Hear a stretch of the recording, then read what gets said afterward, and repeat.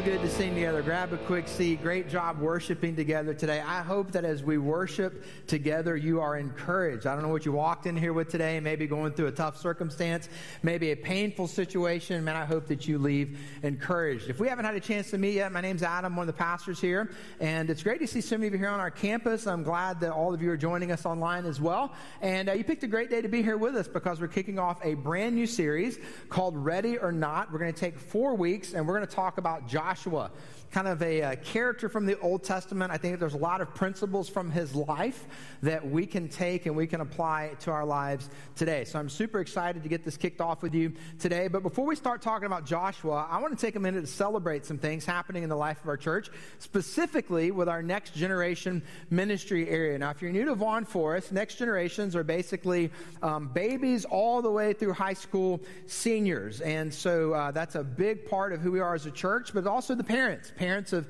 kids and teenagers. We like to come alongside them and equip them and encourage them and remind them that they are not alone. And God's doing a lot of great things in our Next Generation ministry. So before I give you some specifics of what he's doing, let me kind of give a reminder. We talk about this a lot at Discover Vaughn Forest. We talk about this a lot at membership. We talk a lot about this at our annual members meeting at the end of the year. But here at a church, here at Vaughn Forest, at our church, the next generation really matters to us. In fact, we would say it this way: they're our first priority. A lot of times what can happen in a church, and it's unintentional, I don't think people mean to do this, but what can happen is that the kids and the teenagers kind of get the leftovers because the adults, they just keep getting put first. And here, we kind of flip that. What we say here is we put the kids and the teenagers first, and the adults get the leftovers. And what I love about our church is that the adults are like, yeah, absolutely. We want to go all in with the next generation. So what does that mean? Well, they get the best facilities. They get the best staffing. They get the best resources. And there's a couple of reasons for that. One, we really believe that when kids go into the world at 18 years old today, it's a lot different than the world we went into when we were 18. A lot of times what can happen in the life of a church is, again, unintentionally, is a church is raising up kids and teenagers and sending them to a world. The problem is the world that they've prepared them for is 1980. The world they've prepared them for is 1990. What we want to do is prepare kids and teenagers for the world they're walking into today. The other thing that really drives everything about how we look at the next generation is we really believe whoever wants them the most will get them. And I have to tell you this, there are a lot of organizations and entities out there that are after our kids and they're after our teenagers, and what they are after has nothing to do with God, God's word, or godly principles.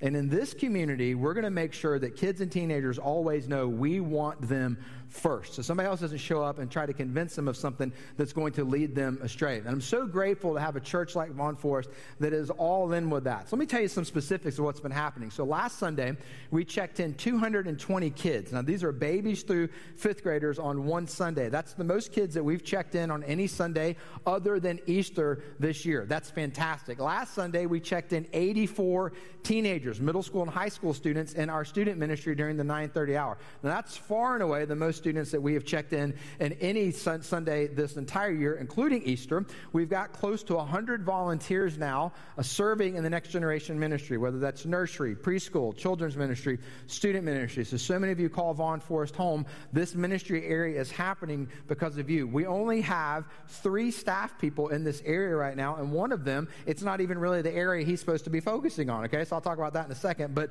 Morgan and Kendall, who lead our kids ministry, continue to do an amazing job, but they could not do it without you and all of the time, effort, and energy you put in serving. So thank you for that. And then Chad Boak, who is our executive pastor of ministries, is leading our student ministry right now because we are in a search for our next student pastor. I'll talk about that more in a second. So Chad's been leading this thing for a couple of months, and all he's managed to do is grow the thing. So we're really grateful for Chad and his leadership during this season. And so what I did during the month of July was I ate a lot. Isn't that what pastors do? We just eat a lot, right? So like I had a lot of meals, a lot of people. Specifically, I had 4 lunches with different parents of students in our student ministry. And I don't know the exact number, but I think if you add up all of those lunches, there are about 70 parents that came to one of those lunches, and it was awesome. We got to sit around and eat, and we did enjoy that. But then we got to talk about all things student ministry, all things teenagers. And I got some really great feedback and some super helpful input for what we need to be looking for in our next student pastor.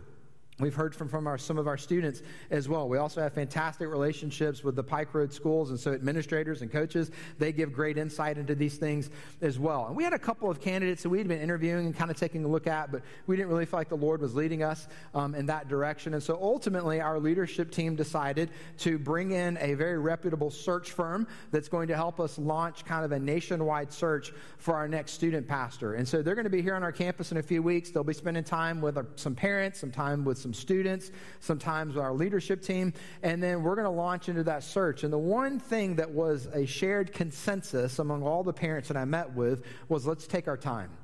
Let's really make sure that we hear from the Lord for who it is that we add to this team moving forward, because God is up to something here. God's doing some amazing things in our next generation ministry area, and we know that God already knows who that next person is, but we want that to be the right fit. We want that to be the person that God brings our way. So I'm going to ask you to be in prayer for that. We will keep you updated along the way. We don't have a set timeline. Like I said, we want to take our time and move in God's time, but as we have progress in that search, I will certainly keep all of you posted. And so lots of exciting things that are happening in our next generation ministry, and I just wanted to take a minute to celebrate that. And then tell you one last thing. What are we looking for in our next student pastor? I think that's probably a question a lot of people are always wondering. So one of the things that we talked about at these lunches was that. So let me just kind of give you our playbook, or I'm going to go ahead and give you our playbook. Here's our playbook. We're looking for somebody that's going to come in and disciple the students who are already here. There are a lot of students in our community that need to meet Jesus, but we got a lot of students here right now who are still trying to get their faith grounded. Colossians 2 says, let your roots grow down deep. We want somebody who's going to help them continue to do that. We want someone who's going to help equip them for life beyond high school. So how do you take the tools that you can develop, whether it's reading God's word, prayer, sharing your faith, worship, and use those tools to continue to walk with the Lord once you leave school? I tell Sam, our oldest, all the time, I'm like, buddy, the things you are learning how to do right now are the same things I learned when I was your age, and they're the same things I still do today to keep me close to God. So students can begin to learn those things at a very early age. We want someone to help them cultivate a heart for what it means to be on mission. That at all times our students are on mission, whether it's at school, on the ball field, extracurricular activities, to be a contributor rather than a consumer. But we also want them to be on mission in other parts of our city, and other parts of our community, and other cities in our nation that are a little less church than Montgomery, Alabama, that we want to send them there to share the gospel. We want to give them opportunities overseas to go into nations that the gospel needs to be shared. We don't think you have to wait around to start doing that. We think you can start doing that from a very young age. And then finally, more practically speaking, we want someone who's going to really help us eventually split this into a high school and a middle school ministry. I mean, right now we have a student ministry, and it's fantastic what God is doing, but I don't have to tell you the needs of an 11th grade girl and a 6th grade boy, they're very, very different. So we ultimately want to be able to minister to those needs in more specific ways. So that's our playbook. That's what we're asking God for. I want to invite you to join us in that prayer, and then, like I said, we'll keep you updated along the way. But for today, we are going to jump in. We're going to talk about Joshua, and if you're new to church, if you're new to the Bible, let me give you kind of a little quick summary, 30,000 foot perspective of Joshua's life. First of all, he's born into slavery.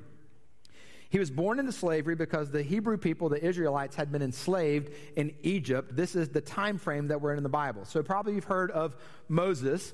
Moses was the leader during this time. In fact, Joshua was one of the Israelites that was led out of Egypt by Moses. So again, maybe you're new to church, new to the Bible. Moses, you probably heard the name, parting the Red Sea. That's what we're talking about here. So Moses, God parts the Red Sea, leads the children of Israel out of Egypt. Joshua was one of the folks who would have walked through the parted Red Sea. By the age of 40, Joshua had demonstrated some leadership ability. We're actually going to talk about that today. Around the age of 80, Joshua, not Moses, led the Israelites into the promised land. I can't stress this to you enough. Nobody would have seen that coming. I mean, if anybody was going to lead the children of Israel into the promised land, it was going to be Moses. I mean, Moses was the one who led them out of slavery. So surely Moses was the guy, and in reality, he wasn't. It was actually Joshua that led the children of Israel into the promised land. And then finally, Joshua died at the age of 110, okay? So there's a lot of things from Joshua's life that I think we can learn, and I want you to grab some message notes because we're going to go ahead and jump right in today and get real specific here. They're inside your bulletin. If you're joining us online, you can access them here at vaughnforest.com. So if you're taking notes, let me give you our big idea, jot it down, it'll kind of launch us to where we're going today. When called upon, Joshua was ready for the task God had before him. Big idea. I just kind of gave you a quick little summary. It was Joshua who led the children of Israel into the promised land, not Moses. And when it was Joshua's time, title of the series, Ready or Not, here's the good news. Joshua was ready. He was ready. That when God called upon Joshua, he was ready for the task that God had before him. I love the passage, so we're going to read it. This is how the book of Joshua starts, okay? It's one of my favorite passages in the whole Bible. Joshua chapter 1, starting in verse 1. After the death of Moses, the servant of the Lord said to Joshua, the son of Nun, Moses' aide, Moses, my servant, is dead. Now then, you and all these people get ready to cross the Jordan River into the land I'm about to give to them, to the Israelites. I will give you every place where you set your foot, as I promised Moses. Your territory will extend from the desert to Lebanon, and from the great river, the Euphrates, all the Hittite country to the Mediterranean Sea in the west. No one will be able to stand against you all the days of your life. As I was with Moses, so I will be with you. I will never leave you nor forsake you. Be strong and courageous, because you will lead these people to inherit the land I swore to their ancestors to give them. This is a good point in the Bible. This is God looking at Joshua and saying, it is your time. I am with you. Don't fear. Be strong. Be courageous. Lead these people moving forward. And you may think, well, that's awesome. Like Joshua was ready for his time. But that was a really long time ago. And that's a pretty specific set of circumstances. Like leading God's people, the Israelites, into the promised land. What does that have to do with me today? And I think it has a lot to do with us today. And there's a kind of obscure verse in the Old Testament that can be easy to pass over that I think draws attention to this fact. So let me give you this little verse, okay? I think it says a lot to us. 2 Chronicles 16:9. For the eyes of the Lord roam to and fro throughout the whole earth to show himself strong on behalf of those whose heart is loyal to him. You know what this verse is saying? Is that at all times God is looking for someone to use.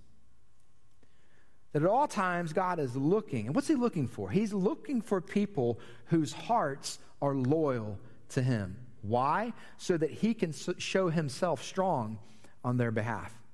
And church, let me tell you what I know about what's happening in our world in 2022. God's looking for people he can use.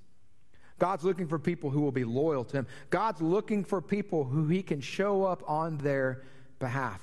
And for some of you here on our campus, for some of you joining us online, God has an amazing opportunity for you down the road. God has something really big that he wants to use you to do.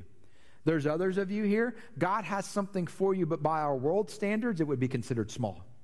And so many times in church, we make a really big deal about the big things, and we kind of ignore the small things. Can I encourage you, in God's economy, they're the same.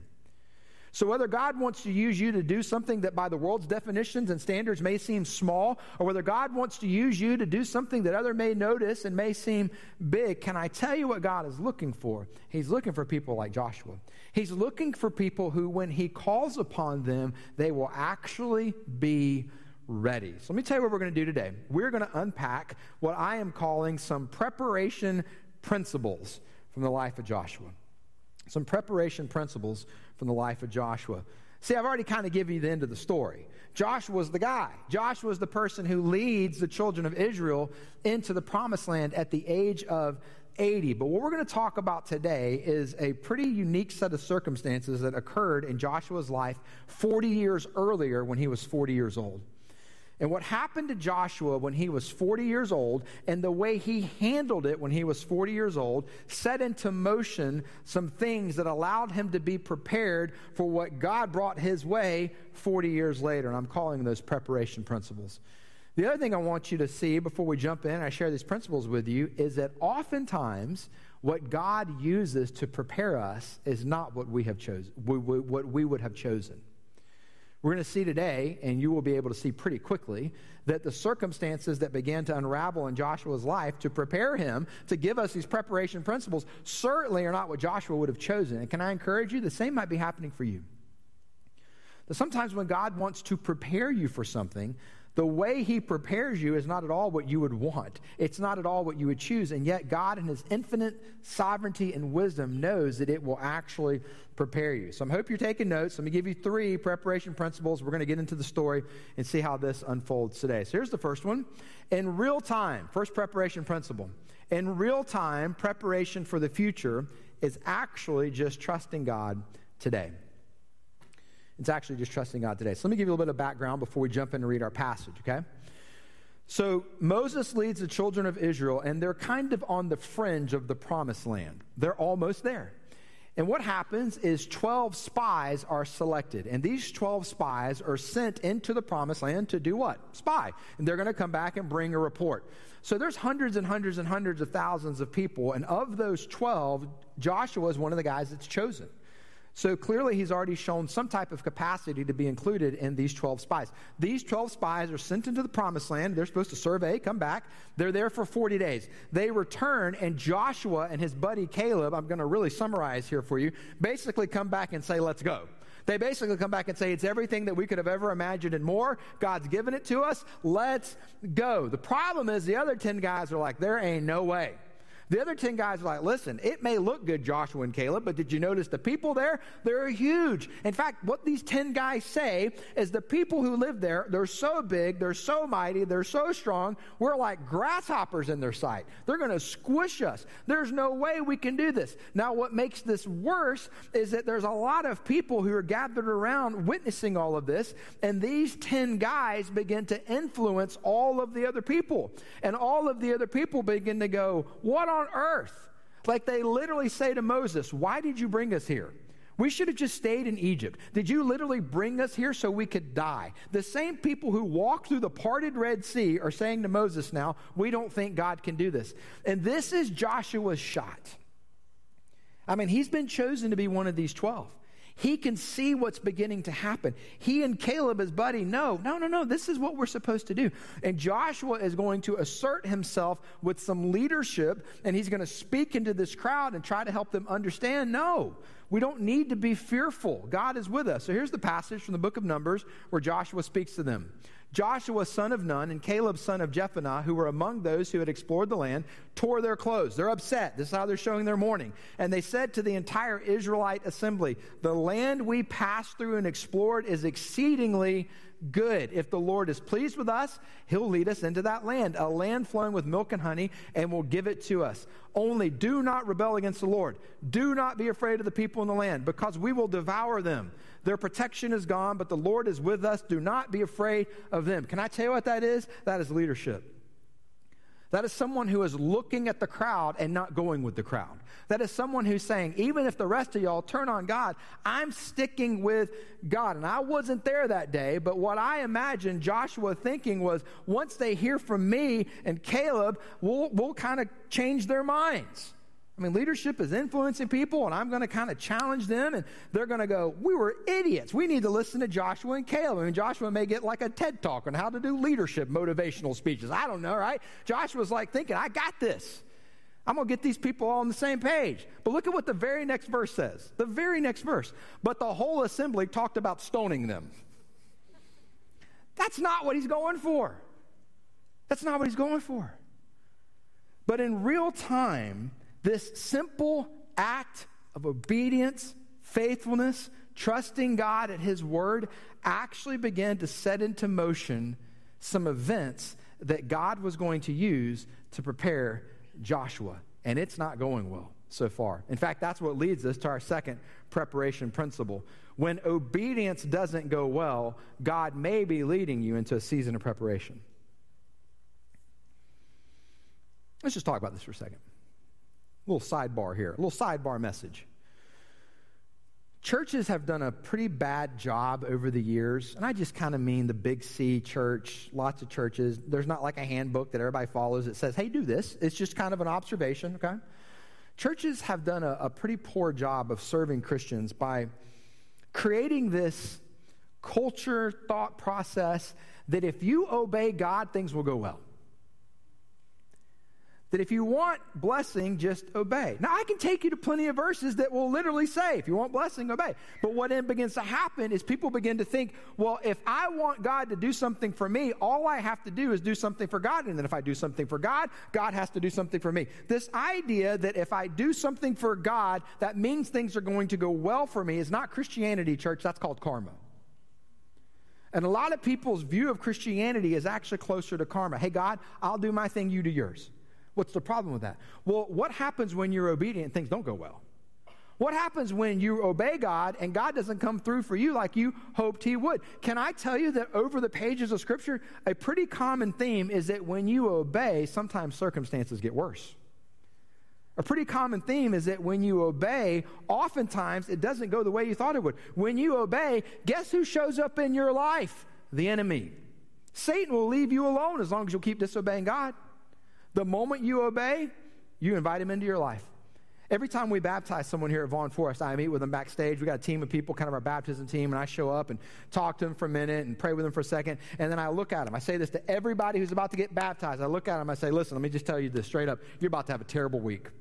Don't you want to get baptized at Vaughn Forest Church, right? I tell them that every single week, right?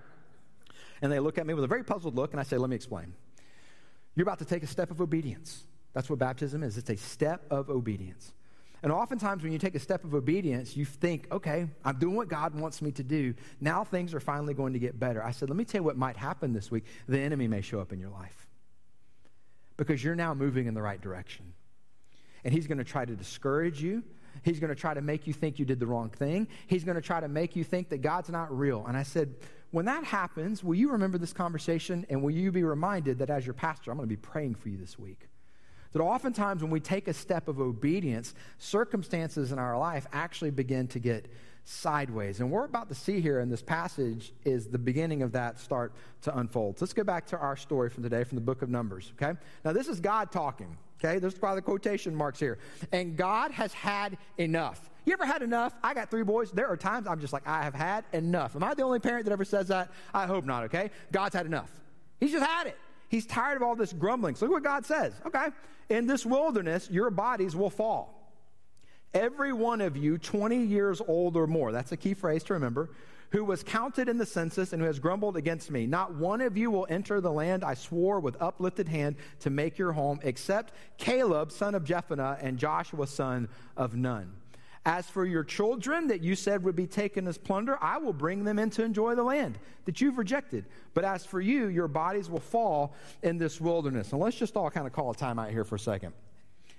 Think about this from Joshua and Caleb's perspective. If you're hearing this declaration from God, there's a couple things you just heard. One of them's good, one of them's a little confusing, okay? First of all, God said if you're over the age of 20, you're going to fall and die except for 2 guys, Joshua and Caleb. And that's a very short list. And if your name's on the list, that's good, all right? So Joshua and Caleb are like, short list, we're on the list. But everybody else, he said that's over the age of 20, they're going to die. Now, they don't know the circumstances that are going to unfold here in just a minute. We'll jump back into the passage. But just for a moment, if you're Joshua and Caleb, and here's what you just heard. Everybody over the age of 20 is going to die. If you're Joshua and Caleb, you talk about now leading a next generation ministry, right? I mean, they're now in charge of all the kids, all the teenagers, all the babies. Like, this had to feel a little overwhelming. Like, whoa, what is happening here? Everybody over the age of 20 is about to die, and everybody that's under the age of 20 is going to enter the promised land. And the only 2 people that criteria is not going to apply to are Joshua and Caleb. That had to create a little bit of anxiety, but unfortunately, it got much worse with what God continued to tell them. So let's go back to our passage from Numbers 14. Your children will be shepherds here for 40 years, suffering for your unfaithfulness until the last of your bodies lies in the wilderness. For 40 years, 1 year for each of the 40 days you explored the land, you will suffer for your sins and know what it is like to have me against you. I, the Lord, have spoken, and I will surely do these things to this whole wicked community which has banded together against me. They will meet their end in this wilderness. Here they will die. You see what just happened? Joshua got it right. Joshua trusted God. Joshua said, no, God will go before us. God's brought us this far. God's not going to abandon us. We just have to keep trusting him. Joshua did everything right. And here's what happened. He's got to spend 40 years in the wilderness. 40 years. Joshua's 40 years old. In this moment, what he realized is every moment of my life up until now, I'm about to have to do it again just to get to where I already know we need to be today. You say, that's not fair. No, it's not fair. By our own human wisdom and thinking. How is that fair? How is it that Joshua did the right thing and this is where it landed him? I said, well, why would God do that? Why would God do that? Well, there's a few things we have to be reminded about with God. First of all, God's ways are not our ways. Second of all, God will often take someone through a season of preparation before a season of fruitfulness. God will take someone through a season of preparation before a season of influence. God will take someone through a season of preparation before a season of harvest. And I want you to think about this for a second. God already knew what was going to happen in the future. God already knew that Joshua was going to be the person to lead the children of Israel into the promised land.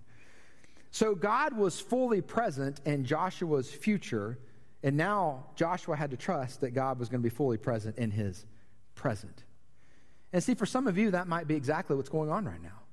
You may have like a deep desire for something better to happen than what's going on in your life right now, but might it be that God actually has you in a season of preparation? Might it be that God is doing some things in you right now because there's a future season of influence, there's a future season of harvest, there's a future season of fruit? Because see, whether it's Joshua or you or me, can I tell you something that you can take to the bank every single time? Before God wants to do something through you, he wants to do something in you. He wants to do something in you. Everybody wants God to do something through them. Very few people sign up for the class where God does some things in them. What's God doing in you? What's God doing in Joshua? He's building a depth of character that's not there. He's building a trust that's going to take 40 years. He's equipping Joshua for what's next in this season of preparation. But church, don't miss this. It was Joshua's obedience that led him here. And sometimes you can be going through life and nobody's perfect, and we wouldn't claim to be. But the best that you can, you're trying to walk with the Lord, and it's landed you in a place in your marriage. It's landed you a place in your career. It's landed you in a place with your kids that you didn't really see coming, and you're not sure what to do next. And might I suggest for a minute that God has actually landed you in the season he wants you to be, and it's a season of preparation. So how do you actually then make the most of those seasons when you find yourself in them? That's our third preparation principle for today. Your actions in a season of waiting determine whether or not it serves as a season of preparation. Now, I need you to write down 4 words. So I'm going to give you a second to do that. I don't usually ask you to write down that many. But this is so big. And frankly, church, this is where most people get it wrong. A lot of times when someone obeys and it doesn't go the way they thought it should, it doesn't end up being fair, what happens is that person then turns on God. That person then disconnects from God's people. That person then begins to associate with other people who are not godly, or maybe find some other things to kind of soothe the pain. Now, what happens then? It's not a season of preparation. It's actually a season of destruction. And one of Satan's big strategies is that when God takes you into a season of preparation is to interrupt that and say, no, God has abandoned you. I mean, look what you did, and God didn't do his part, and now here you are, and Satan has gotten more Christians off track over the year, and when God had led them into a season of preparation, and Satan deceived them into thinking that God had abandoned them, and that believer missed out on what God had for them in the season of preparation. It just became a season. There wasn't any purpose to it at all. See, Satan is not very creative. He's just incredibly persistent. He just uses the same strategy over and over and over. But church, don't miss this. It's your actions in these seasons that ultimately determine whether or not you're getting prepared. It's your actions. You say, well, then what am I supposed to do? If actions matter in a season of waiting, what is it that I'm supposed to do? Well, there's a helpful verse from the book of Psalms. We're stepping outside of Numbers just for a second. That I think is helpful. Unfortunately, it can be very misunderstood. Psalm 130, verse 5. I wait for the Lord. My whole being waits, and in his word I put my hope. The challenge with that verse is that we project our English understanding of the word wait onto this verse. The Bible wasn't written in English. Old Testament is written in Hebrew. The Hebrew word here for wait does not mean the same thing our English word for wait. So someone says, I'm just going to wait on the Lord. That doesn't mean you just kind of sit there. Like, well, I'm just going to let God do his thing. I don't want to get in the way. I don't want to get ahead of God. No, that's not what that word means. In Hebrew, the word wait means to faithfully and diligently continue to do what God has called you to today. It's a proactive word. It's an action-oriented word. So let's just say you're in a job you don't like. You're in a job you don't like. You feel like it's dead end. You don't feel like your career is going anywhere you wanted to go. Let me tell you what waiting on the Lord looks like. Waiting on the Lord looks like showing up to work early and staying late. It means being faithful. It means being diligent. It means outworking everybody. It means having an attitude where you're grateful for the job, because guess what? It's providing income. And there's a lot of people right now that don't even have that. So you have gratitude in your heart, and you say, God, this isn't where I ultimately want to be, but if you're using this as a season of preparation for what's next, I'm in, God. Do in me what you want to do in me for the season you have ahead of me. Well, let's say you're in a season right now in your marriage, and you're on fire for the Lord, and your spouse could care less. Like, what am I supposed to do? Keep being on fire for the Lord. Treat your spouse with grace and kindness and say, Lord, you must be doing something in me right now in this season of preparation for what's next. But I'm not going to stop doing what I'm doing now, even if I can't see any direct results today. Let's say you're a student. You guys have gone back to school. Congratulations, another school year, right? Isn't that funny? Like, you finally get to summer, and they're like, nope, you got to go back. So you go back to school, and you keep doing this, and you're sitting in classes, and at some point, every student begins to wonder, what am I doing with my life? Like, am I going to keep learning things that I'm not going to use in real life? Yes, that's called school. Like, you just learn a bunch of stuff that you don't use in real life. You're like, well, what is the point? The point is what God does in you in that process. What does he do in you? He builds character. He builds perseverance. He gives you influence. You will never have a greater opportunity to be a light than when you're a student in school. You get influence. You get to make friendship. And yes, you learn a few things that you can use along the way, but you've got to wait on the Lord. It's like, I'm 16, I could be doing so much more. Of course you could be doing so much more. Joshua could have been doing so much more for 40 years, but God had him in a season of preparation. God may have the same thing for you, teenager. So when God puts you in that season, you've got to wait on the Lord. And here's the question Joshua had to answer. Am I going to still trust God? Joshua, you did the right thing. You know that we need to get into that promised land, but you're now stuck here for the next 40 years. Your move, Joshua. What are you going to do? And Joshua got it right. He kept being faithful. He kept being diligent. He kept obeying God for the next 40 years.